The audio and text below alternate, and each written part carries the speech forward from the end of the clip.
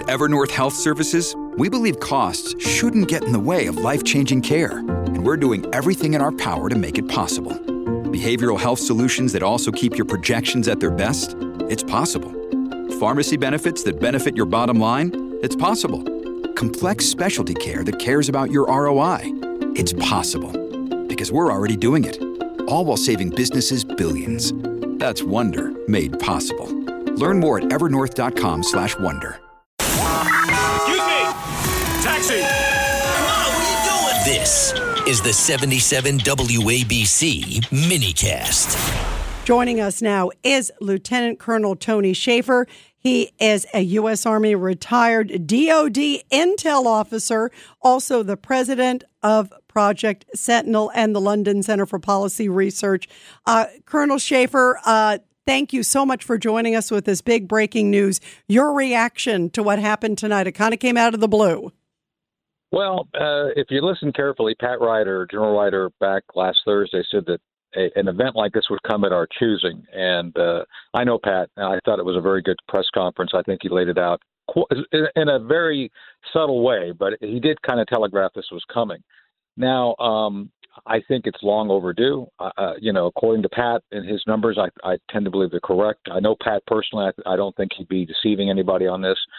There's been 12 strikes by these Iranian militia on a variety of U.S. positions in the Middle East. I think there was a total of 21 service members injured. They've been using a combination of direct fire and drones to inflict these things. And one of the things a lot of us have been saying, my friend Brigadier General Blaine Holt and I have talked about this in a number of interviews, it's long overdue. The moment Iran started essentially trying to bully the United States and our interests, I think it was time to start taking action. Frankly, I'm not sure if this is enough. The idea of a surgical strike only on weapons that have been used may not send the right message because it's simply going to lead to an escalation by the Iranians. I'm a believer if once you start using military force, Rita, you got to use it to end it. I don't think this is going to be sufficient to end the threat from the Iranians. The Iranians have been even speaking in very bellicose terms in front of the UN, basically threatening the United States, saying that if we support the Israelis in their effort to go to Gaza, we would suffer consequences. So to me, it's a direct threat. The moment they make the threat, then I think we have to look at more severe action than what we have. Yeah, what would you have done? And I agree with you, Tony. It's like too little, too late. And it comes after years, decades, really. If you go back to, Obama, Biden, literally, we could say it's been so many years where the Obama Biden policies have been appeasing and carry. Right. And think about how soft they have been, and now suddenly it's like I said it's kind of like Sybil almost, like, if I were in Iran, I don't know if I would take this president seriously. He was ready to hand over $6 billion recently. Well, that's the issue. I have confidence the military can do these sorts of things. I think they could do more, but I don't have confidence in the political leadership, and that's what the Iranians have been banking on, is the fact that Biden would continue to be weak. And I don't think they've gone far enough. If you're going to do this, you have to. There's that scene in Apocalypse Now: never get off the boat unless you're going to go all the way, and they ain't going all the way. So what I would do in this situation, I would examine the Persian Gulf. One of the things we do know, Rita, is the Iranian regime is profiting greatly off of oil sales. Right now, oil is very profitable. They've made $30 billion over the past year in illegal oil sales. There's supposed to be an embargo against it, but, our friends, the Chinese and other nations, continue to sell it. Heck, they send it to India and they resell it to us, pretending it's Indian oil. So these things we know, and yet the Biden administration goes along with it. So you cannot simply do a pinprick strike and think the Iranians are going to pay attention. They're not.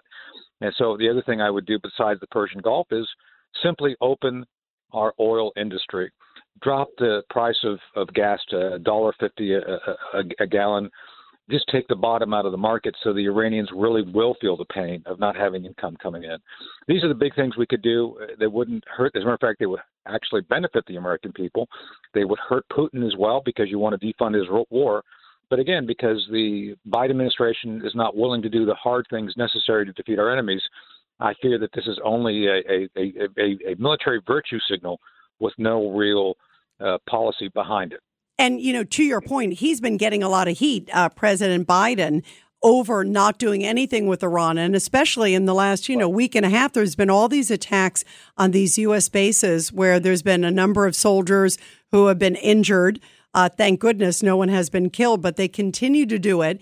And even you could see the mood in the White House has turned because they have been asking, hey, what are you going to do? Aren't you going to do so? Well, if they do something, maybe we will. And they never did anything. It makes you wonder how much of this is, to your point, virtue signaling and just all politics and just a little tiny prick to Iran. And boy, it may unleash the giant. Well, they keep saying, to your point, Rita, well, we don't really have any proof the Iranians were supporting Hamas directly.